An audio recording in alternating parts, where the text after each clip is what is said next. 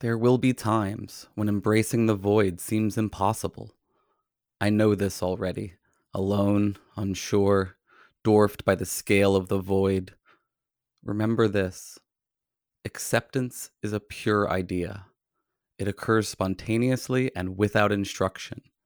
Remember that the frontier of connection is everywhere, and even the smallest act of compassion pushes our lines forward. Remember that the need for control is so desperate because it is so unnatural.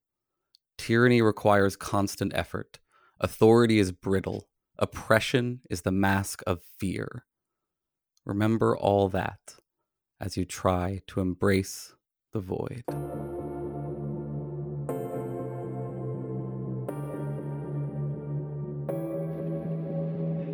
Pathetic earthlings, hurling your bodies out into the void without the slightest inkling of who or what is out here.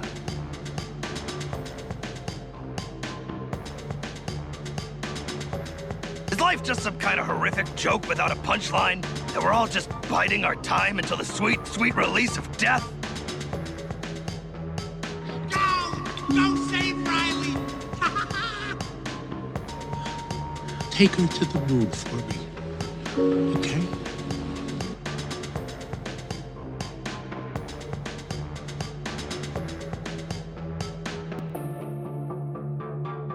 Welcome, friends, to episode 257 of Embrace the Void, where nothing makes sense, but at least it takes a while.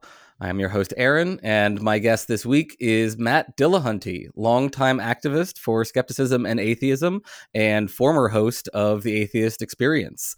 Matt has engaged in public debates on contentious issues like religion and reproductive rights with contentious individuals like Ray Comfort and Jordan Peterson. Matt, would you like to say hi to the Void? Hello, Void. No, thanks so much for having me. I'm glad to be here. No, I'm glad to have you on. We had a chat a little while ago on your show about wokeness. You and I have been chatting back and forth since we got to meet at AACon, and I'm excited to have you on. And it's a rather fortuitous time, in a sense, for me at least, to have a conversation with you because you're in an interesting transitional phase to some extent. You just wrapped up 16 years on The Atheist Experience. And I'm curious, I guess I want to start with a bit of a retrospective. Folks can look up your bio and things like that, but I'm curious to hear sort of broadly what your experience has been like over the past 16 years hosting this show. Yeah. Did you want me just to, it's hard to say what it's been like broadly. So we'll get to more specific questions, but it's my favorite thing. Mm-hmm. And if there hadn't been for some serious failures by the leadership of the organization, I'd still be there. I would have done Atheist Experience until I died, or until they kicked me off, or until they essentially ghosted me and let me go do my own thing.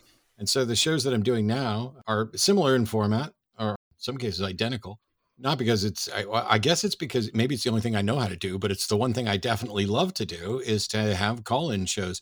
And it doesn't bother me when they get heated, and it doesn't bother me when people want to, I've been the subject of a lot of false claims and attacks over the years, and it hasn't stopped me because the conversations are important. I was just watching Jordan Klepper from The Daily Show talking to kind of the most irrational MAGA Trump supporters, and they're flat, willingly, I'm getting ready to do a video about honestly dishonest, where they're actively saying, oh yes, when I got home on January 6th from that peaceful day where we were all standing there and somebody put on the news, I made them turn it off because what they were showing on the news isn't what happened.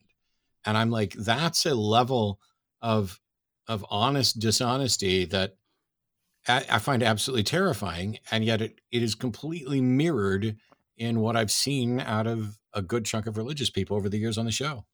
Talk to me a little bit about that experience, the kind of the takeaways you've had from these arguments over the years. Do you feel like the majority of them have been sort of unreasonable arguments? Do you feel like there's a very small number of arguments, or that there's a kind of wide range of it? What has been kind of your summary analysis of the how many arguments for the existence of God experience? Yeah. It's so there's a handful of different argument categories. And so when somebody says, oh, I want to debate the moral argument, well, that's a category of arguments. There's different moral arguments within it. And it's fine. We can discuss any of those. But what I've noticed over 17 and a half years of doing that show is they're cyclical. And so a particular argument will become popular for some period of time, and we'll hear it over and over again from callers. And then after we've countered it a bunch, it'll sort of fade out and a new one will take its place. And you'll go through the cycle. And then eventually you'll get back to the same kind of first argument that you were presented in that cycle. And some of it has to do with which apologists are most popular at the moment. You know, if Craig is on a resurgence, then you're going to hear more the Kalam cosmological argument more often. If there's been a discord where some presuppositionalists have come in to start talking about logical absolutes and how you need a reliable grounding and how God seems to solve the problem, you'll get that over and over again. It's like the apologists are out there preparing people who do not understand, people who haven't spent any serious time studying this, and in many cases are just parroting something that they heard.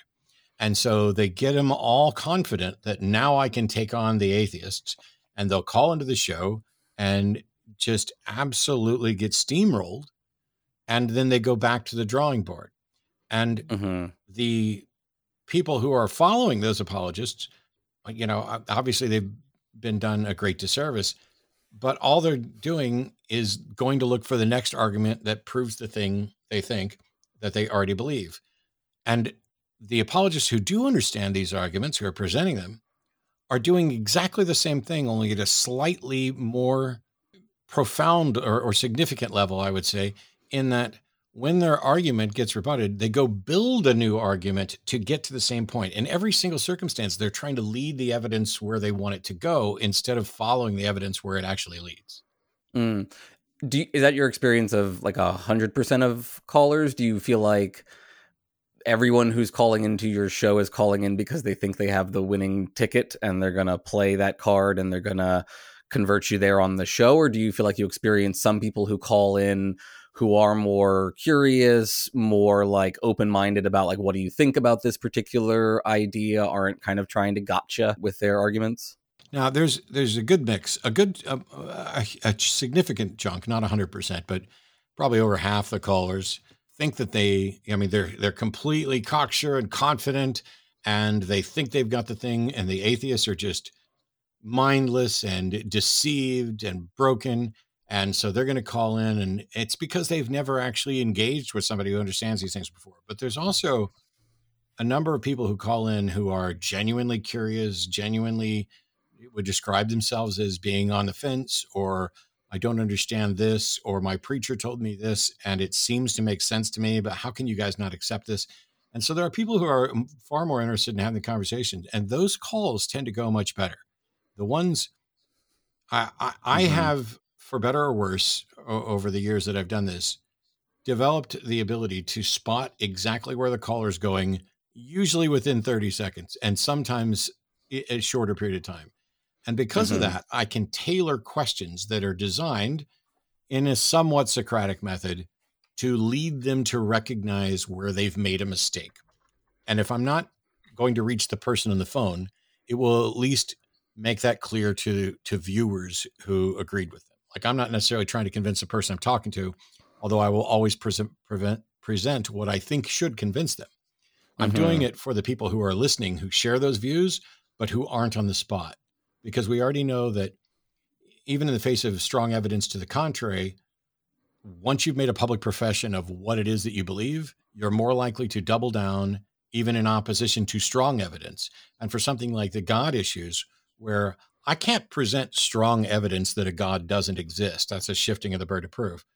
And so because it is in this fuzzy thing where it's like, well, you know, I just look at the world and I can't imagine that all of this happened by accident.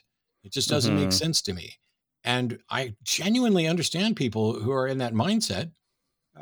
The thing that I think that is holding them back is recognizing that when I look around the world, I have difficulty grasping how it could have all happened as well. But the answer for me is to say, I don't know how this happened, let's go and explore and learn and see if we can figure it out. And let's do it the right way.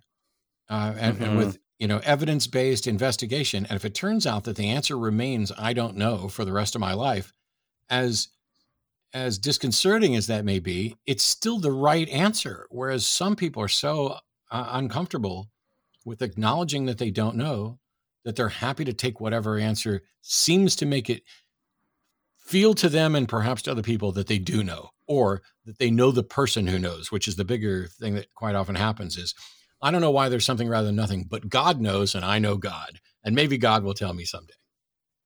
Right. Yeah, I think this is an interesting point because I was curious where you feel like your target demographic is for content like this and how you are trying to impact them, because I think, a surface level reading of it would be that this is a kind of information deficit approach that might be, I think some people now think that like disagreeing with people, having public debate is kind of not actually a great way to persuade or change minds.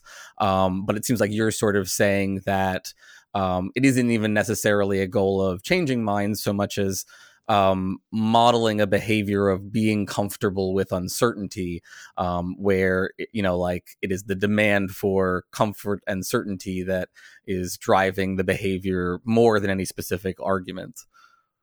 Yeah, it's a multifaceted goal, I guess, for me.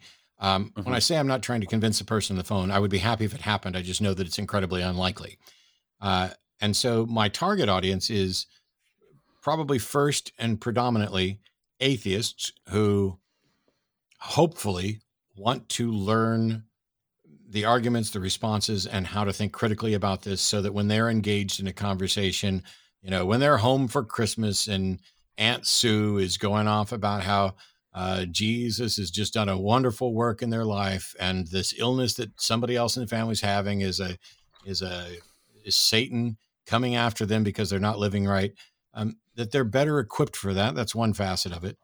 It's undeniable that one big facet of it is entertainment, because there is a portion of the atheist community that wants nothing better than to have the cathartic release of watching theists look stupid, because they're up on this high horse. They're making proclamations about how they have the moral high ground, they have the intellectual high ground, and when they just get steamrolled on this, it is cathartic, and I understand that.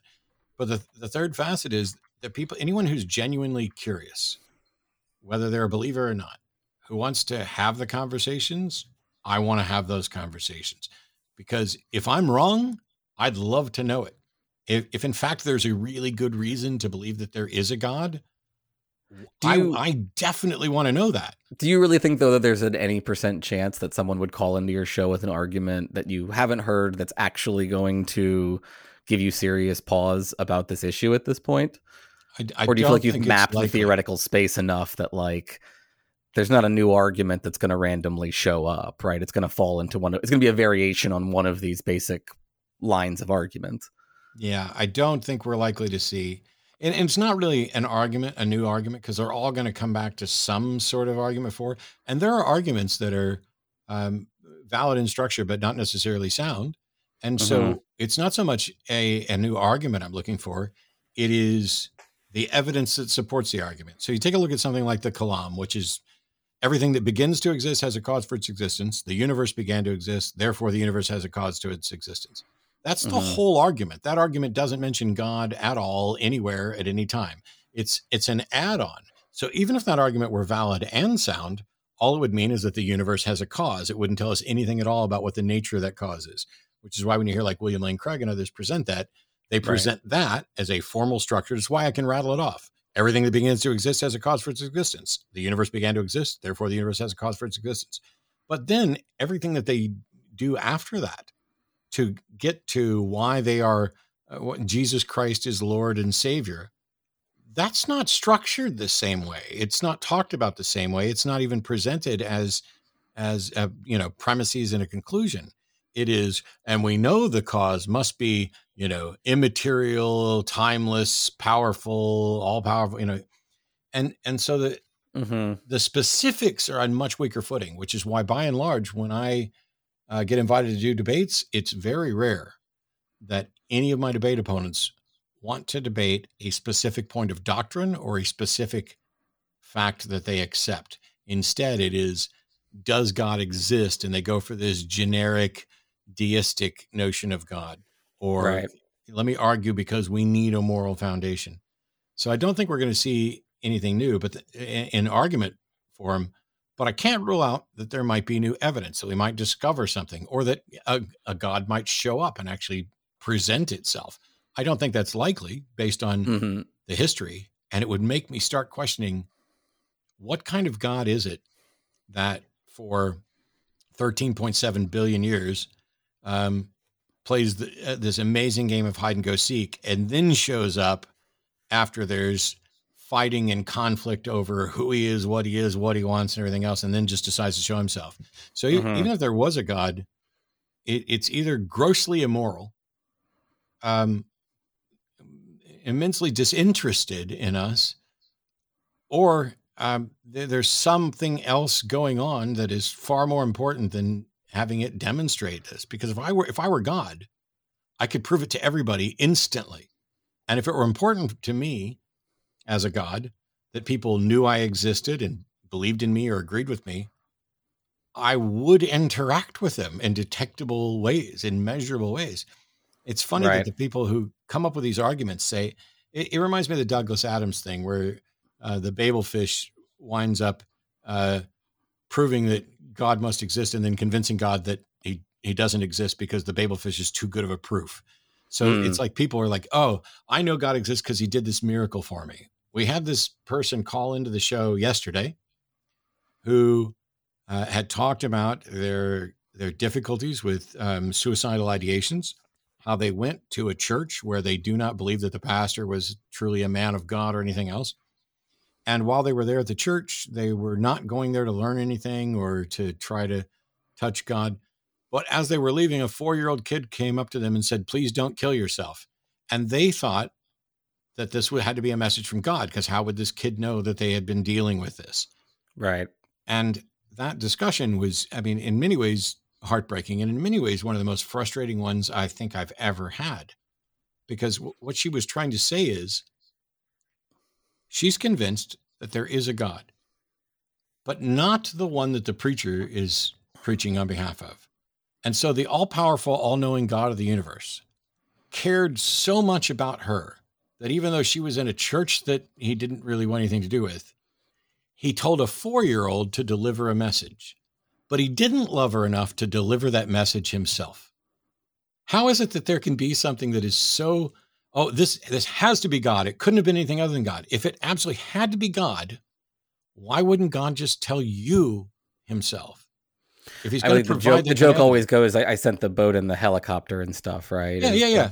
Well, so, I guess my feeling is, a lot of these arguments do have the same kind of argument form of, here's a deep philosophical or scientific problem for which we do not have a currently, sufficient consensus answer or something like that. And then therefore God is tacked onto the end of them, which makes it sort of, I don't think, hugely valuable for us to go through all of those different kinds of arguments. I do think some of them are more worth tackling than others, like the moral arguments, because a lot of people, I think, psychologically do get really worried that they can't be moral if they abandon their religion, or, they internalize the kind of immoral non-believer stereotype or something like that. So I think it's valuable to give them sort of space to address those issues. But I also wanted to go back to something you were saying there about the kind of catharsis porn that this kind of asymmetrical combat, let's say, can provide for members of the community, which is something that I do think can be valuable for individuals who come especially from abusive religious backgrounds, and for whom that can be sort of a healthy part of their healing process, to hear the people that they've been abused by sort of get dunked on in this safe kind of way. But I also think there's a reasonable concern that the kind of rise of new atheism in the 2000s and whatnot was driven by a lot of that kind of content and may have brought a lot of, a fair number of people to the movement who were more primarily interested in feeling intellectually superior than, the important moral projects that might go along with being an atheist or something like that. How do you feel about sort of the dynamics of dunking and like how we should treat non-believers in terms of compassion versus derision, and how your projects fit into that whole debate? Yeah, all I can really do is talk about what goes through my head. And believe it or not, despite the fact that a considerable amount of dunking happens when I'm on a show, it's not a goal. And what I try to do is make sure that I don't give up the high ground first, but that I don't sit around so overwhelmingly peaceful that I just get walked all over. The people who, yes, there were a good chunk of people who wanted to feel intellectually superior, but I don't think it's because they were sitting around going, I'm way smarter than all these people. It's time for us to show it. I think it's a reaction to them being implicitly stupid. The theists are looking around at the non-believers and acting as if they are morally inferior, acting as if they are intellectually inferior, acting as if they don't have a leg to stand on, that they're just deceived, that God's given them over to reprobate mind. It can be exhausting especially if you're like the only atheist in your family, the only secularist in your family, even the only skeptic, free thinker, whatever in your family, whatever label it is. And so I can understand why some people can appreciate, it's like, I know more about this stuff than you do. It's like the studies that show that atheists, by and large, know the Bible better than Christians. The broader secular community probably knows more about religious history and tradition, with the exception of some. There are some, like, ultra Orthodox Jews and others where your whole life is surrounded in knowing that stuff, and they're always going to know more about their religion than I will. This notion that, I need to show people I'm intellectually superior, I think it reminds me a little bit of I shouldn't do this, but I will, pride. And I say that because I had a former friend who, despite being largely left-leaning, every year when Pride Festival would roll around, he would be like, I don't understand. What are they proud about? You don't have to be proud. I'm not proud that I'm a heterosexual. Why would you have to be proud about all this? And we had to, point out to them that when we talk about something like Pride festivals and stuff, it's because they live in a world where people are suggesting that they should be ashamed for who they are and what they are. And that the response to that declaration that you should be ashamed is to say, no, I'm not ashamed. I'm proud of this. Not proud in the sense of I accomplished something. I didn't accomplish being queer. I am proud in the sense that I am not going to be ashamed by this. And, screw you for suggesting I should be. I think while they're not identical in the impact, I don't want to put everybody in the same boat that way. I think it's very similar in that when you have been constantly the minority, the squashed minority, the ones that where people are suggesting there's something wrong with you.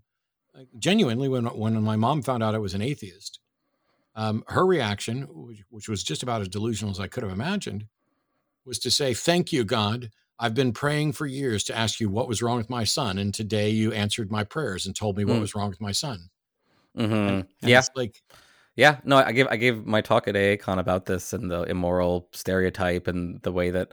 So, I mean, this to me is important because I think atheist non-believers are a marginalized community in a nominally secular but largely Christian-dominated America. At least let's focus in on America here, and I like that you compare it to things like gay rights, because there certainly was an immoral stereotype about gay people and continues to be one in many communities about gay people as well. And that continues to harm them in terms of their outcomes, even as that sort of, way of being becomes more normalized, that sexuality becomes more commonplace. and this to me is like an important premise in what I think is a larger argument in a larger debate within our communities about like, what is the goal of movement atheism? Is it just to make more atheists? Is it just to make the current atheists happier? Is it to make them better atheists or better people or something like that? And for me personally, I think I don't see how movement atheism in America, it could be separable from the other social justice movements that are currently kind of fighting for their life within our society, partly because they're all up against the same enemy, which is white Christian nationalism. Yeah.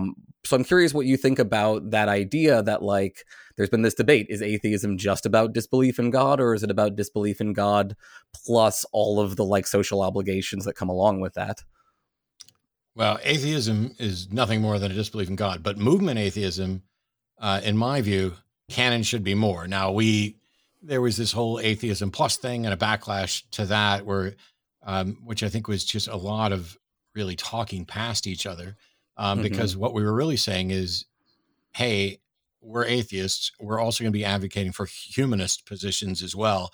And that sets some people off because, not every atheist is a liberal progressive. I've got conservative atheist friends, but I can't really consider them friends anymore. But I at least know that they exist. And when you're talking about what the goal is, I mean, this gets back to the question I didn't completely answer, which is how I think about this. Because when I'm on the show, I try to make sure people get as good as they give. If you're having an honest conversation, if I ask a question and you're actually answering that question and not going on to some other question, I'm never even going to get excited or animated, probably. It's when I'm dealing with someone who, in response to a question about, tell me what you believe, goes on a diatribe about what it says in Romans 3. And I'm like, I need to know what you believe and why, not this peripheral thing. And I try to remember that it's somebody's first time seeing the show, that I'm not going to make everybody happy. I mean, I've been under attack for 17 years from anybody and everybody, atheists and theists alike, from vegans and whatever. It doesn't matter. Anything you say, there's going to be people lobbing volleys at you on the internet. And so when I look at what the goal of movement atheism is, it's not so much about creating more atheists, although I'm happy when people give up their religious views. For me, my skepticism and my humanism are far more important to me than my atheism. And so what I'm mainly teaching, I could roll up as skepticism and humanism. And if it turns out there is a God, I don't have to change very much, other than I'm not going to identify myself as an atheist, but I'm still a skeptic and I'm still a humanist. And if that God's not a humanist, fuck him. I don't need him. And so the goal is, for me, I want to understand it better. I want to get better at having the conversations. But if I run across people, I don't ever want to not be equipped to ask the right questions that at least make them think. And if that doesn't result in new atheists, I'm okay with that, because as much as I hate to use this particular phrase, I'll change it. Instead, I was going to use atheist normalcy, but I don't like that one. I'd say destigmatizing atheism, destigmatizing secularism is the bigger goal, because we may never agree. Like, my parents are never going to stop believing. And there's a number of people who are not going to change their mind no matter how much you talk to them. But my bigger point is that I don't know how to tell who those people are without talking to them. And maybe not even then. Maybe even after talking to them, I can't tell you whether they're ever going to change their mind. Maybe I'm not the one to change it. Maybe I'm just planting a seed to dip back into my Christian upbringing. Yeah, and I'm for this destigmatizing of atheism, and I think my feeling on the best way we can try to do it, based on some of the stuff that I've looked at, studies and things, suggests that, like, just by more openly espousing not just our atheism, but our moral principles, our principles about compassion and fairness and justice and, those sorts of things can reinforce, or push back on this idea that, like, those who abandon God also abandon, any principles but self-interest or something like that. And I think, that becomes part of another reason why it's valuable for us as a kind of movement to sort of be explicitly oriented towards various social justice issues, though that might mean that we see like we have some amount of schisming within the movement, and some people who were, I mean, you said you had conservative atheist friends who are not conservative atheist friends anymore. Do you feel like it's overall better that those people are no longer welcome in at least the parts of the movement that we're working in? I don't know whether it's an issue of being welcome, but I mean, just being charitable with what you said. Yeah, I think so. I mean, you hear a lot about cancel culture, but I just view it as accountability culture, where, you're actually, if you're going to be terrible to the people I care about, you're not welcome in my house. And if we're going to have a convention and you're showing up hoping that the convention espouses your bigoted views, it doesn't matter to me whether or not you're an atheist. I'd rather hang out.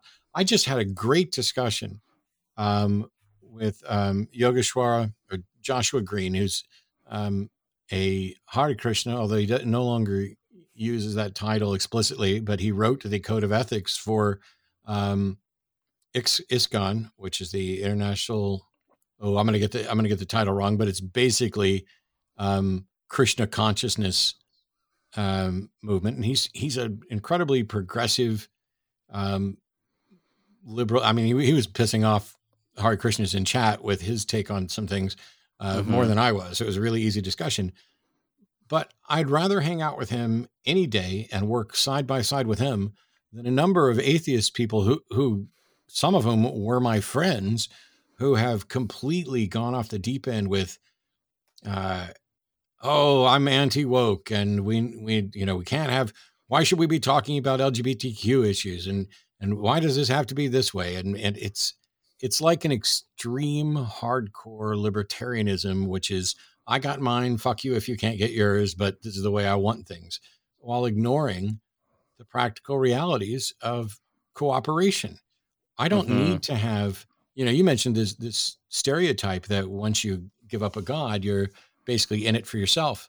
I've made the case, and I think pretty strongly, that you can begin from a purely selfish position of, I want nothing, I care about nothing to begin with other than my own well-being.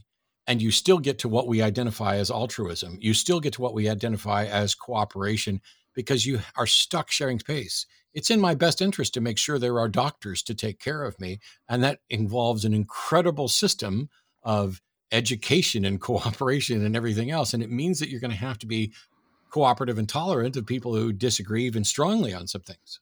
Mm-hmm. Yeah, and I think we all have to try to balance, when we're making community, what things are gonna be red lines in terms of, you can have this belief and still be part of the community versus potentially not.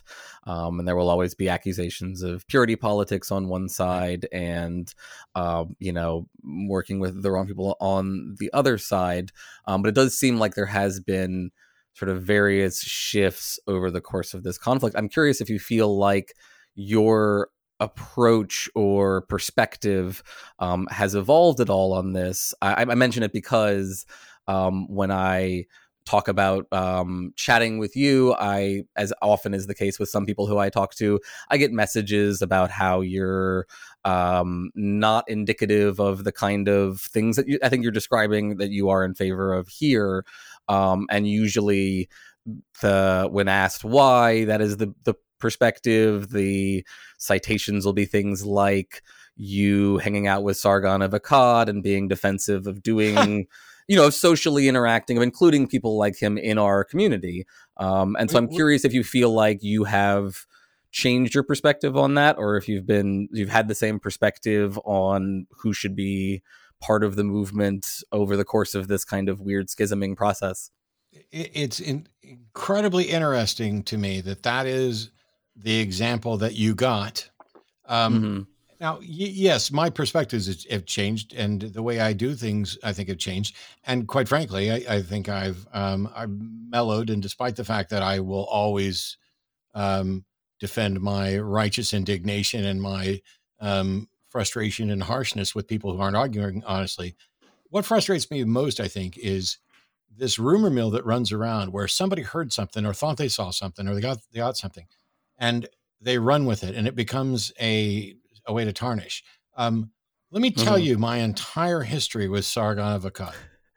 Oh, as long as it's short, which I assume it is from that setup. Yeah, I went to the Mythicist Milwaukee convention, not wanting to have anything to do with him at all. The night before the convention, we were at the host's VIP party. We sat down because he wanted to talk to me. And I was like, okay, let's talk. And he started off by saying, now, it doesn't matter which of us has more followers on the internet. That has nothing to do with, veracity. And I'm like, yes, I'm aware of that. And then we had this back and forth conversation with 3 or 4 people standing there watching.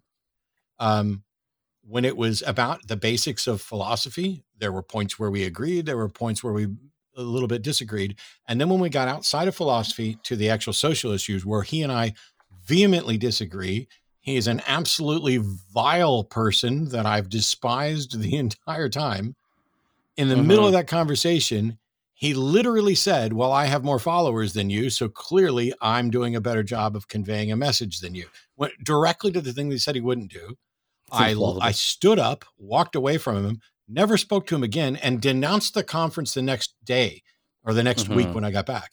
And yet somehow somebody's mindset of me is that I wanted to work with Sargon of Akkad. I not only didn't want to work with him, I only went to a convention where he was so that I could report on it and did like an hour-long deconstruction of the convention. People are getting their information, and this is why you can't get anything specific. So, yeah, well, like, go ahead. Yeah, so, no, I mean, that's good to know in terms of the clarification there, though it sounded like you were also saying you do feel like your perspective and approach has changed and perhaps mellowed in terms of the way you push back on perhaps criticisms of, being in community with certain people or engaging with certain people. The other example that comes up is the fact that you were doing speaking tours with Dawkins and Krauss and Harris as recently as like 2017. I don't think that you are disingenuous about the things that you were saying you find valuable, but I'm curious to hear sort of an earnest discussion about, did you think that these people were better then? Do you think that they are not as good now? Like, have you come to a different perspective on how we should, who we should be inviting to our conferences, come what may in terms of attendance, things like that? I'm like, it's not sort of a gotcha sort of thing. I'm actually genuinely curious about your approach to these things. There's no gotcha here because there's nothing remotely hidden. Sam Harris and I were on tour with Lawrence Krauss right up into the point where it became clear that Lawrence Krauss was lying to us and was about to be exposed for doing things, behaving inappropriately. And I got direct information from someone I knew who had also been the victim of one of his inappropriate things. And Sam and I, on the very night that we were in Arizona at Krauss's university, Sam came and said, hey, we're not putting Lawrence on stage. And I was like, yeah, I'm in favor with that. And let's just go out and address it. Dawkins, when I did events with him and everything up to then, there wasn't anything particularly problematic. But at the second that he started repeating transphobic stuff over and over again, I've called him out repeatedly on multiple shows. It's one of these things where you're going to hear something. Wasn't Elevator Gate 2011 though? No. I called him out on the Elevator Gate way back then as well. But so you do think that was like specifically problematic though? Oh, it was awful. A bunch of us called him out for it, but he apologized, albeit a weak apology, I would say. And so, hey, I'm happy to try to, we're a struggling movement. And if somebody's not, like if somebody screws up, I'm fine with moving forward if there's actually some kind of apology. So I was friends. I think I'm still friends with Rebecca Watson. I mean, we haven't spoken in a few years, but we still, follow each other, or I followed her stuff. And I don't even think I can't speak for her, but the Elevator Gate thing was an awful, just absolutely tone deaf thing. But myself and several other people, not only after denouncing it, had several conversations with Richard. Richard and I had stronger disagreements on abortion than we did on those other things. He was just like, yes, I shouldn't have said that and blah, blah, blah. And so we would move on. But now he's doing all this transphobic stuff, which is weird because one of the things you're going to hear when you start asking about me is not just, he had a conversation with Sargon of Akkad, but you're going to hear Matt's a transphobe. And I'm like, okay, cool. What have I ever said or done that was transphobic? I've consistently stood up for trans rights. I've called out Dawkins and other people who I would probably benefit to keep working with. And I won't. I don't know what else to do. Yeah, I assume that would be in association with the Austin atheists experience situation with the individual who was on the show, who was Stephen Woodford. Right, who was taking the more scientific kind of just asking questions approach and got pushback, and it seemed like that was not necessarily dealt with ideally. But yeah, I do think these questions are complicated. Like I don't present these as a like disproof of anything. I think. I mean, you got to figure out where you're going to draw your lines. And for me, right, the fact that Richard's, the elevator gate, he got so much backlash for that he actually posted an apology, and I don't think it's that good, but it's enough where it's like, okay, we'll try. And I got booked and paid to do some events. Richard and I we're not friends. We're not particularly close. We did those events and did some discussions, and I would have been happy to keep doing events with him because it's as long as he was working positively towards the move for what the movement's goals were and wasn't doing something that was incredibly problematic, there's no reason for me to not. But as soon as he wasn't, then I felt it a responsibility to call him out. Do you have any hypotheses or theories about why it seems like not necessarily new atheist individuals rank and file, but a significant number of like the new atheist people associated with our movement during that period kind of spiraled into these IDW heterodox, anti-woke spaces? I don't. And it's troubling because it's one of those things where one day you can be working alongside someone and think that you're exactly on the same page. And this may be our greatest failing, not just atheists, human beings as well, to assume that you're just like me for all the things that we haven't actually talked about to confirm yet. And even where we've had some conversations, like I've had atheist friends who it was harder for some of them coming out of more fundamentalist Christian backgrounds. And so they're like, oh, well, I'm not a Christian anymore, but I'm really not sure what I think about abortion, or I'm really not sure what I think about gay rights, or I'm really not sure what I think about this. And, one of my favorite things in Austin is this show called Esther's Follies, which is a musical comedy variety magic show. I go all the time, and I take anybody who comes to town. And I had friends who went there and just couldn't laugh because the humor, they were still so mired in a religious mindset that the humor it just felt wrong to them. Let's poke fun at Republicans, or let's poke fun at Democrats, or let's poke fun at anybody. It was a little too crude. Like there are people who are like, Matt, you say fuck too much. You should change your language. And I'm like, I completely disagree, but I understand how you got that puritanical idea in your head. And I hope to remove the poison by using the word fuck even more to desensitize you to it. But when we assume that everybody around us, because we agree on this big issue, agrees with us on all these other issues, and we're all working together on the big issue, that's how you build the community. And then once the community is big enough, this is why I tell people don't panic when you see splits and divisions within the broader atheist community. That is growing pains. And what it shows is that we are now big enough to tolerate and allow those splits.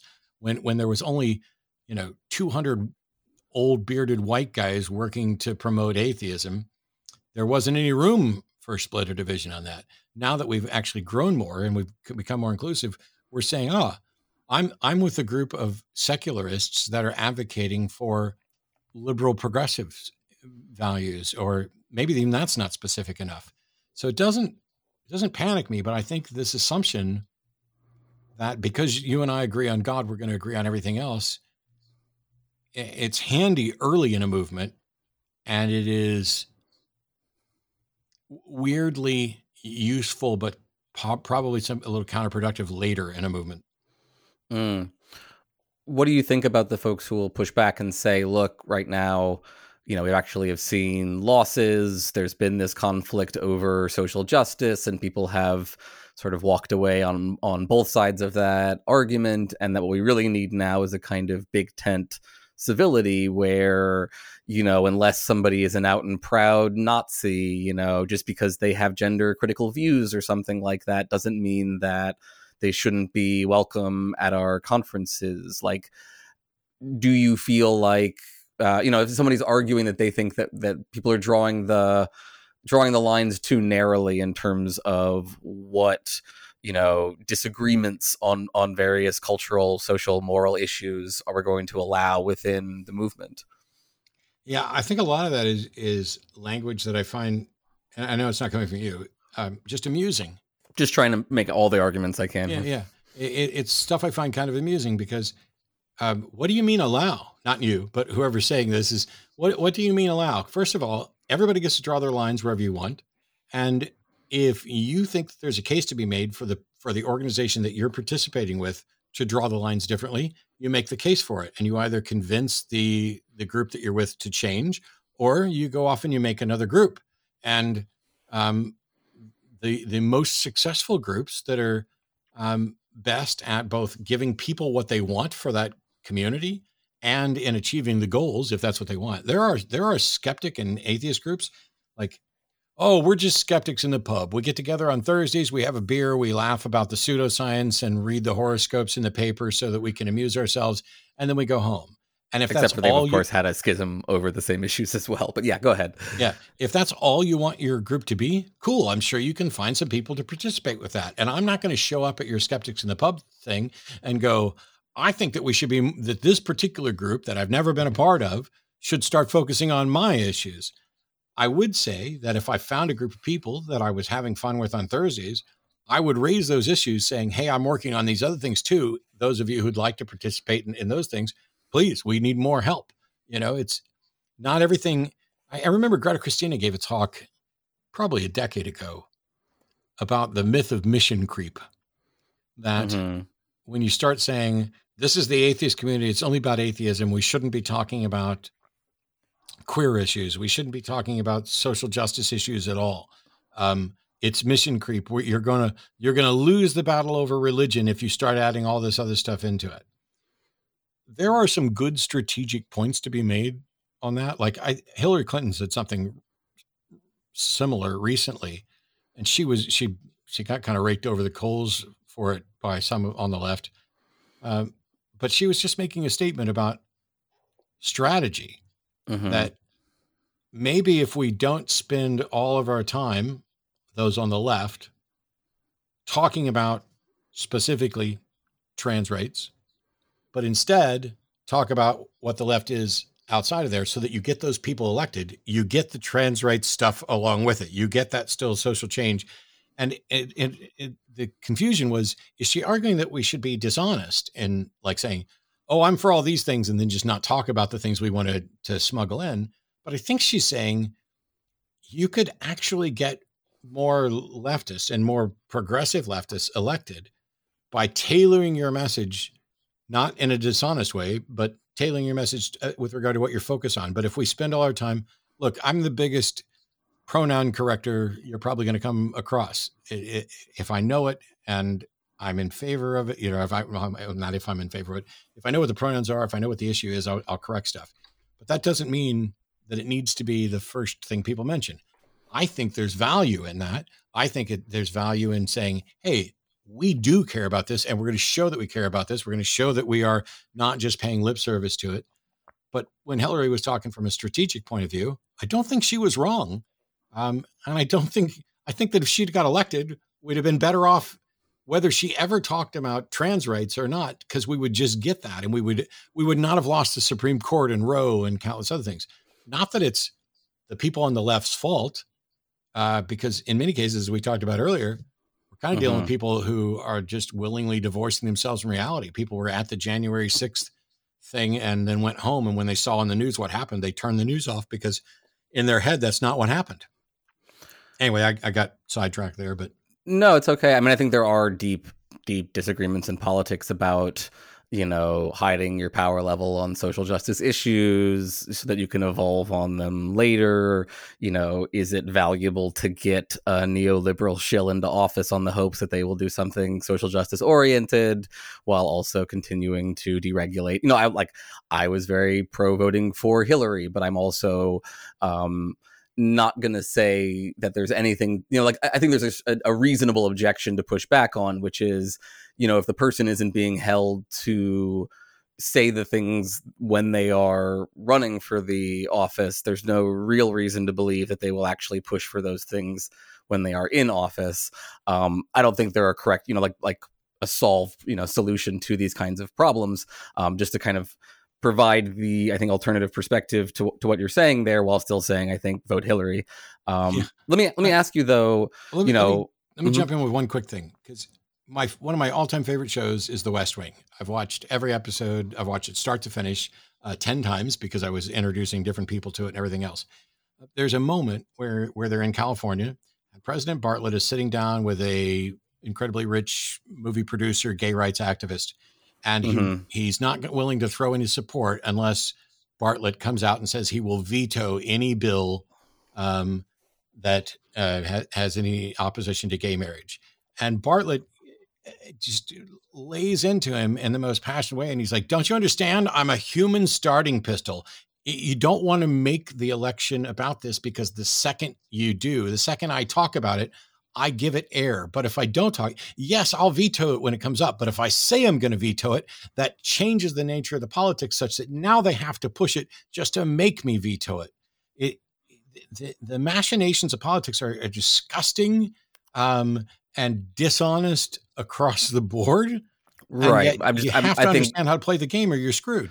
And I don't think Democrats. So I think how you play the game is more complex. Well, yeah, I think Democrats are terrible at this, but I also think that it's not as simple as, I think Bill Maher also often makes arguments along the lines of, let's just not talk about the cutting edge of social justice issues, and then we will get more white moderates who are fleeing the Trumpists or something like that. And, there might be something to that in some places, but I also think there's an argument that, part of how you get your actual constituents to turn out to vote is to say, no, I'm genuinely going to stand up for this issue, even if it is politically unpopular.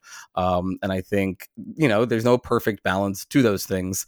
But I don't think we should say that either one of them has a kind of easy answer there. But the other quick thing I wanted to ask you about, because I'm trying to sort of hit all of the different, argumentative perspectives that I think are sort of floating around the atheist world these days, is given that it seems like you are sort of coming out in a strongly pro-woke perspective, generally speaking, right? You're checking people's pronouns all the time and whatnot.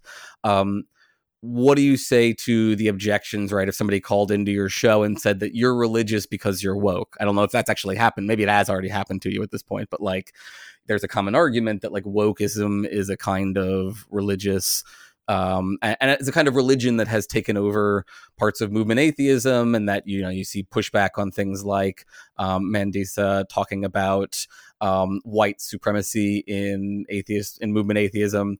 How would you sort of address the concern of religiosity there? Well, I make it a point to never agree with Mandisa if I can help it. Well, that's a good plan. But no, I've been accused of this. The most common case is when they say that I've bought into the religion of gendered souls, because that's their dishonest take on just pointing out that trans women are women, trans men are men. As soon as you do that, they say, oh, you bought it. You've sacrificed science and you bought into a woke religion of gendered souls. And I'm like, no, not for 1 second do I believe there's a soul, nor do I believe that it's gendered. I just have an understanding of gender identity, and that's you don't seem to grasp. And I'm happy to have that conversation. But if the worst that somebody can do, when people say I've bought into a religion, if they're the atheist, anti-woke people who want to say I'm religious, I genuinely don't care that much. They can't actually make the argument, because the science is on my side, and humanism and empathy are on my side, and the experts on gender are on my side on this. And it's like, okay, cool. I'm sorry that this is such a big deal for you. When religious people suggest that I'm also religious, I just say, so what you're saying is religion's a bad thing, and you're okay with it. I'm a part of religion. You're a part of a religion, and my religion is just as valid or invalid as yours. Thanks. Thanks for admitting that your religion has no validity. Thanks for using, your own label as a pejorative. If you're going to attack me with it, I'm just going to turn it right back around.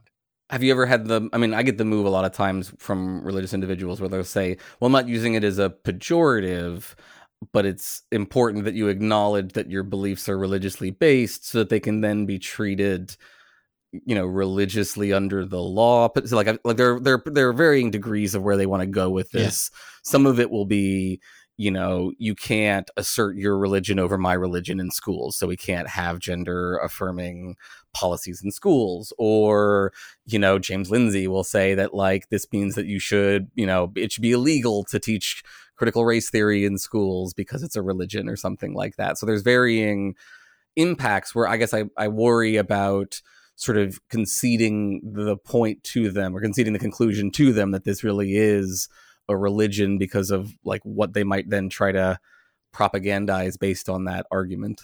Well, I think if they went beyond the propaganda to where they were trying to do something legally to say, oh, well, this is your religion, therefore you can't teach it.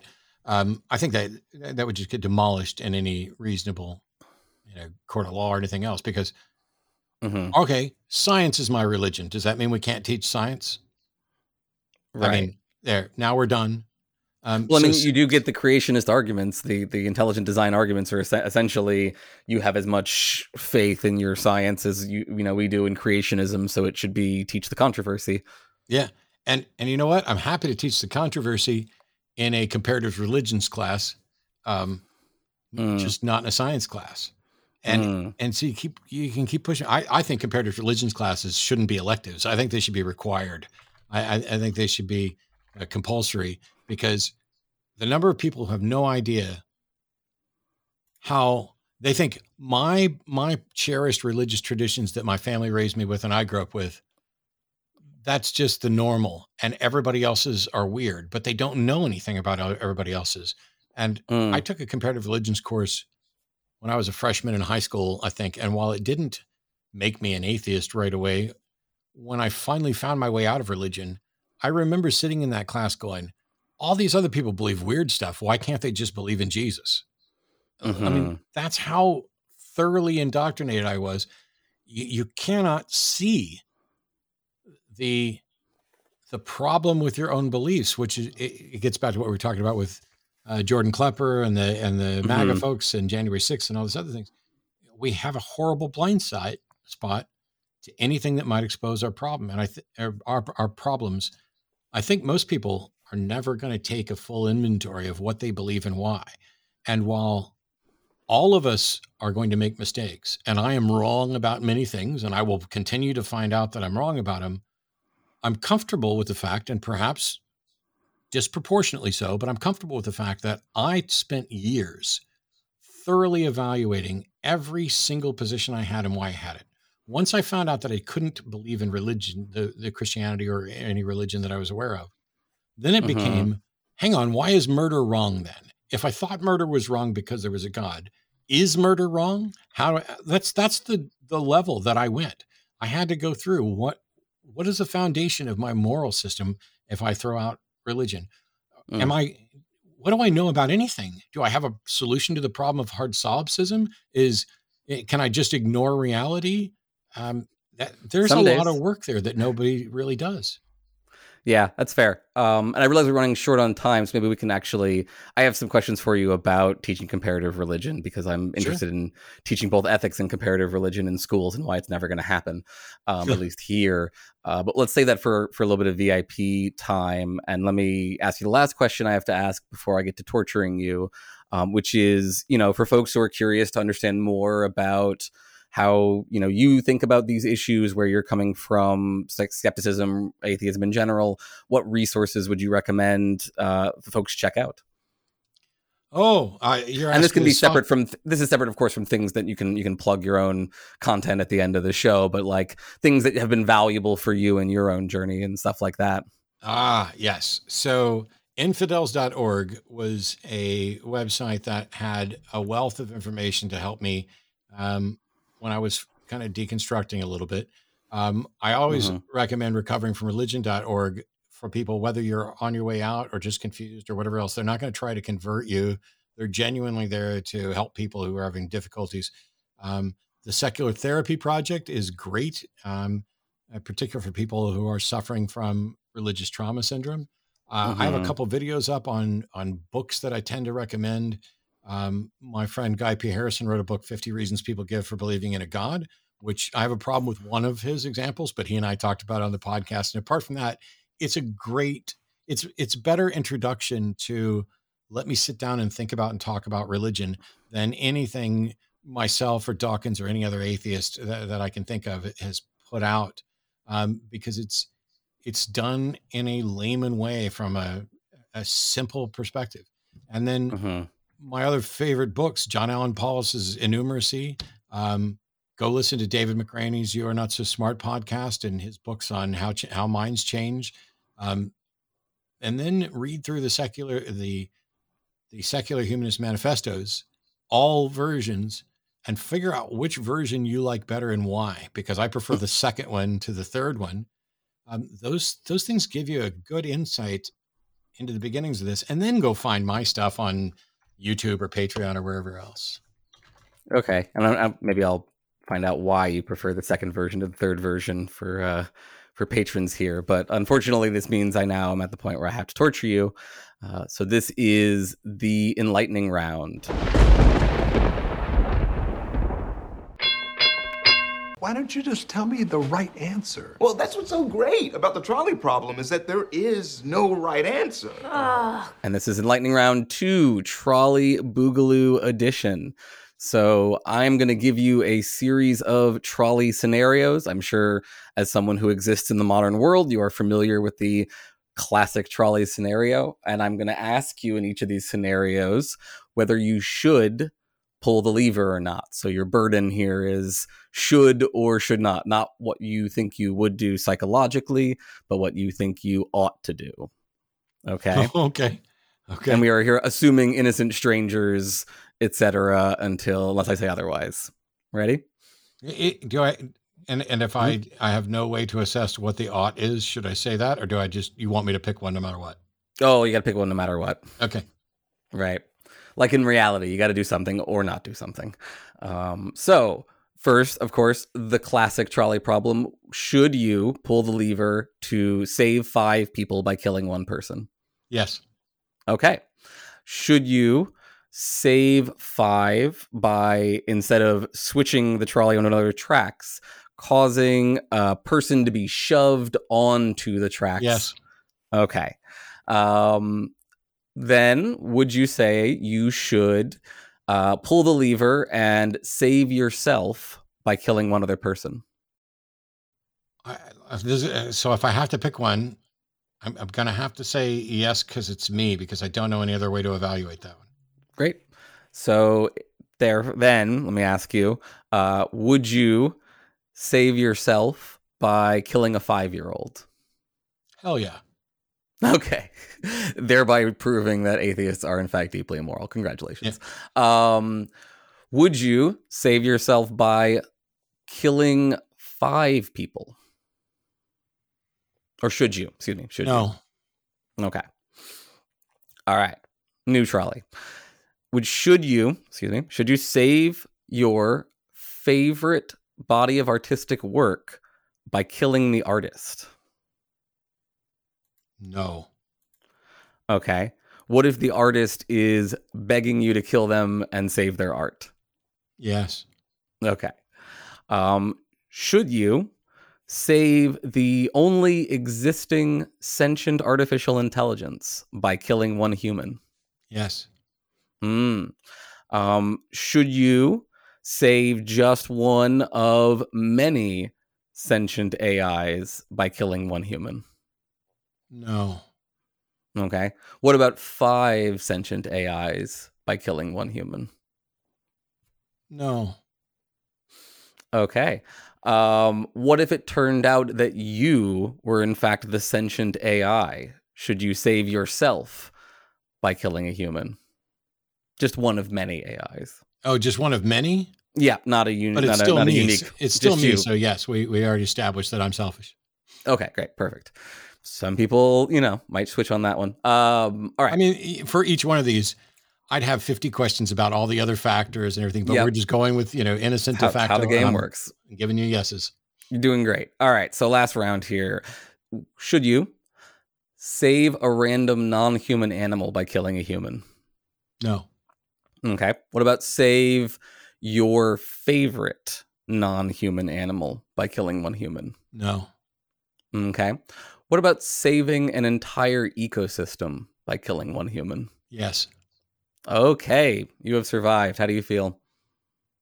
I feel pretty good. I mean, these are never fun. For the most part, there's not a right answer. And each one of them, I think, is far better when you propose the question and then have 2 hours of discussion amongst 10 people where somebody gets pissed off and has to go smoke break outside type thing. But I like them. There's actually, I think Cyanide and Happiness did a trolley problem game that somebody brought over to the house for our game night. And it wasn't very good, but it was still... It didn't look very good. It looked like a kind of... It was an interesting idea that I couldn't wait to play, but the game itself was not good. Right. It kind of had a feeling, it looked like, what is it? It's a popularity contest thing.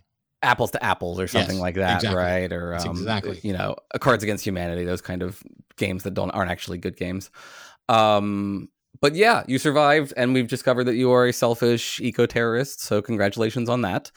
No, not an eco-terrorist. I said you should kill a human to save an ecosystem. Right. That's what an eco-terrorist is. Oh, sorry. Yes. You didn't know that eco-terrorists are like going out and bombing ecosystems, right? Like, wow, I can't believe my brain reversed that like that. I know, that's pretty funny though. Now I'm wondering if I gave a different answer on one of the questions. Oh, would you actually have, no. No. Kill a human to save the ecosystem. The broader impact impacts more human beings. I see. Fair enough. All right. Well, we are at the end of our main show, but Matt, do you want to let folks know where they can find you and your stuff online? Just Google Matt Dillahunty and you will find my YouTube, my Patreon. It's patreon.com/atheist debates. My YouTube is Sans Deity. I'm sure there's a link tree somewhere. I just don't ever use it. Fair enough. So I'm actually typing it in right now, Linktree Matt Dillahunty, and see if that's fine. We'll include that in the show notes as well for sure. But thanks, Matt. This has been a lot of fun. And folks, if y'all want to hear a little bit more about comparative religion and who you would murder with a trolley, stick around. Join us on Patreon. As a human, I was ill-equipped to thank you. But as myself, you have my everlasting gratitude. Thanks again to our listeners and patrons who make the show possible. Thanks to our newest voidlings, Chili and Demo Sticks. Thank y'all very much for joining the cult. As always, I'd like to thank our top-tier patrons, our Archon-level patrons, Jay Aldenwalt, Serious Inquiries Only, Lawrence Shielding, Dude, Fix the Vote, That Bastard Neil Polzin, and Jesse Urbinowitz and Brenda Goodman. And all the thanks to our Archduke-level patrons, Big Easy Blasphemy, Creepy Little Void Eyes, and Dave Maslich. If you'd like to support the show, please check out my other show, Philosophers in Space. And while you're at it, check out our wonderful editor, Louisa Lyons' Filmed Live Musicals podcast. Leave them all a 5-star rating and a review on your podcast app. You can also follow me on Twitter at ETVPod or email me at voidpod@gmail.com. And if you notice a small void growing within you, consider supporting us financially at patreon.com/embracethevoid. Just $4 a month gets you early access to episodes and bonus VIP content. Most of all, no matter how scary it might feel, you are the void, and the void is you.